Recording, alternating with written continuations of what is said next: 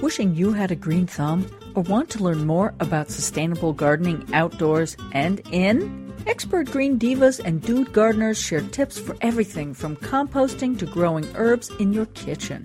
Listen to the Green Divas Green Thumb for low-stress gardening tips.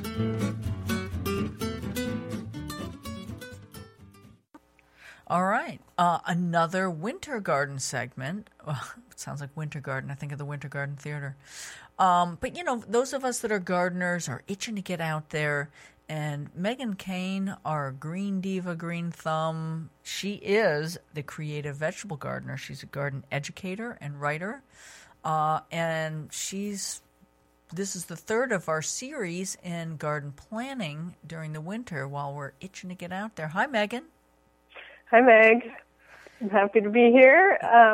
So we talked a little bit about our other two segments about ordering seeds and also figuring out your priorities. Yeah. And then we before we got on the call, you had asked what I thought was a great question, and one that I think a lot of people have is so once you have your seeds, how do you figure out where you're going to plant everything in your garden? Right. Seems like that's something that you're not exactly sure how to do. I just get overwhelmed. I do with everything. I get a little bit overboard, and I get like a little map out and a graph, and I'm like, how about 4 plants here, and whatever. I make myself crazy.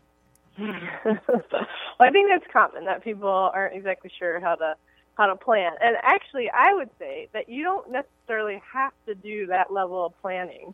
I've worked with some CSA farms in the past, and they definitely plant everything.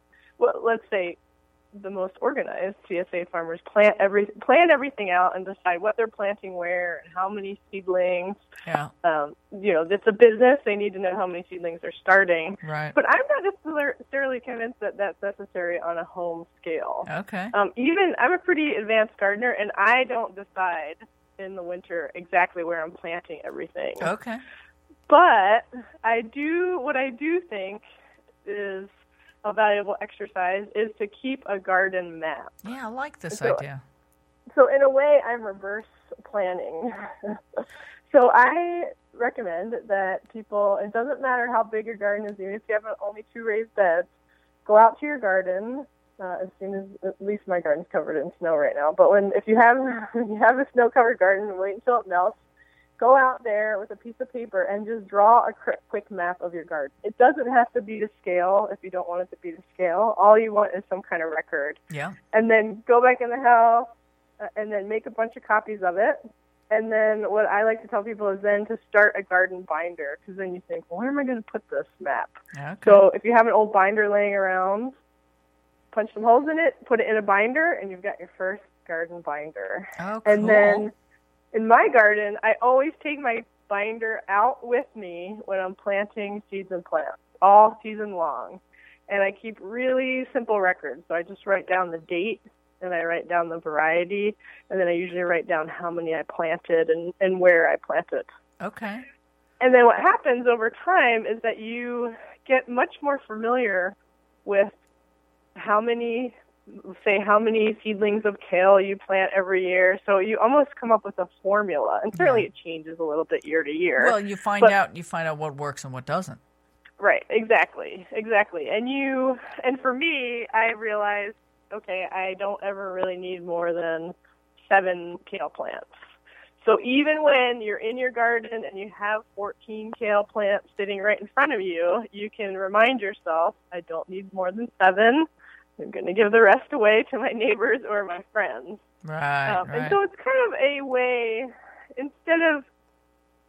because I know it can be really overwhelming to try to figure out where you're going to plant everything, and I think it's okay to wing it a little bit during the season. That's certainly what I do. Yeah. But you have records so that you know that you're not planting the same thing in the same spot year after year, because I know that I can't really remember where the tomatoes went.